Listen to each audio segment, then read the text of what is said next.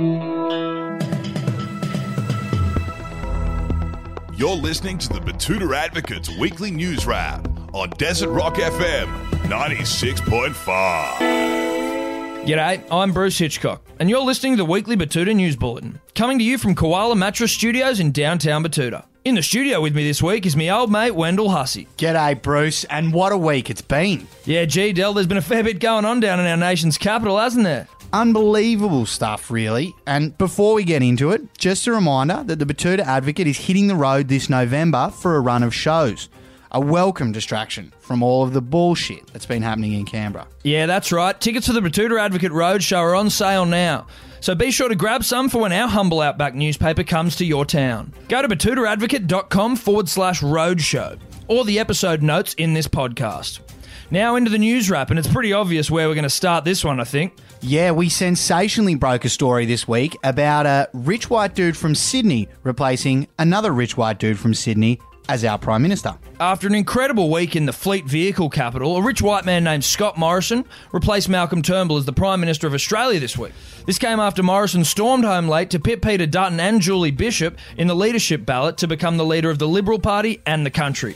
It was confirmed that Tony Abbott and Peter Dutton had completely fucked up their numbers and misjudged their supporter base in pushing for a second spill, which sensationally allowed the party leadership to be pinched from under their noses. Yeah, and after all that, Bruce, the nation of Australia extended a polite request to Mr. Dutton. Yes, Del, go home cunt, I believe it was. Yeah, that's right. The request came after Peter Dutton and his conservative backbench allies and media backers held the country to ransom over the last fortnight in some vain attempt to regain control of the Liberal Party of Australia.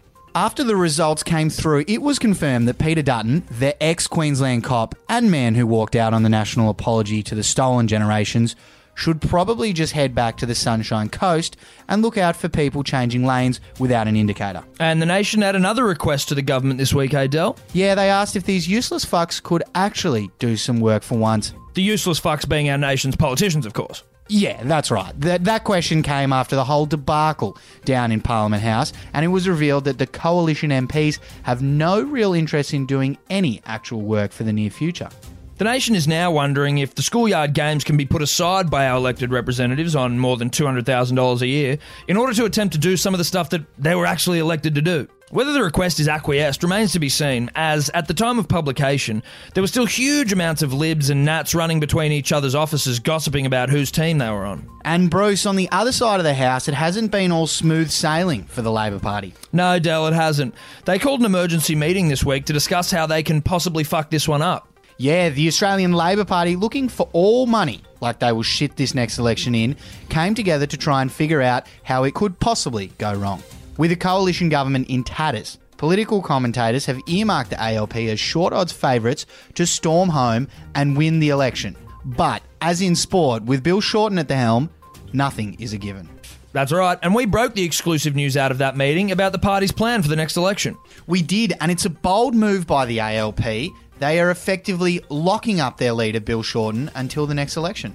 That's an incredible ploy, really, but the power brokers in the party confirmed that Shorten has been locked away in a safe room without any way of contacting the outside world until we go to the polling booths. A source from within the circle, who has requested anonymity, told us that it's for Bill's own good. We just can't risk him going out and speaking and doing things and ruining our chances of winning an election that we simply can't lose. Don't worry, though, he's okay.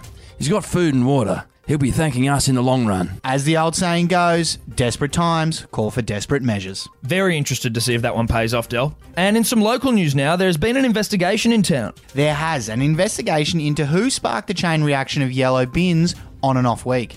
A local Betootan street collective has launched a thorough inquiry into which resident put their yellow recycling bin on the curb on a non-recycling collection week. Interviews have begun and evidence is being gathered in order to identify the culprit whose actions sparked the mass confusion. Troy Reynolds, a local man who had to drag his bin back in the next day, said to us, "Yeah, the little bin was only half full. In hindsight, something definitely didn't feel right. It was way too soon." And Bruce, in the sporting world, there was an interesting cricketing story this week.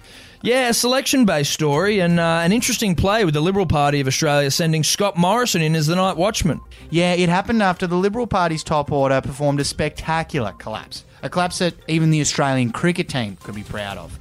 and they were forced to send the man known as ScoMo into bat. Yeah, speaking to the Advocate before heading out into the middle, Morrison said that the tap on the shoulder did come as a bit of a surprise, but he'll be doing his best to try and play a straight bat for the remainder of the test. He said the opposition's pace attack isn't exactly Shelb Akhtar quick, so he's hoping for the best.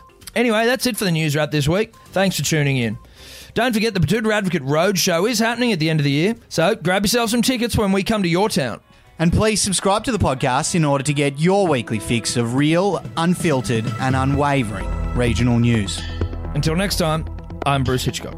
And I'm Wendell Hussey.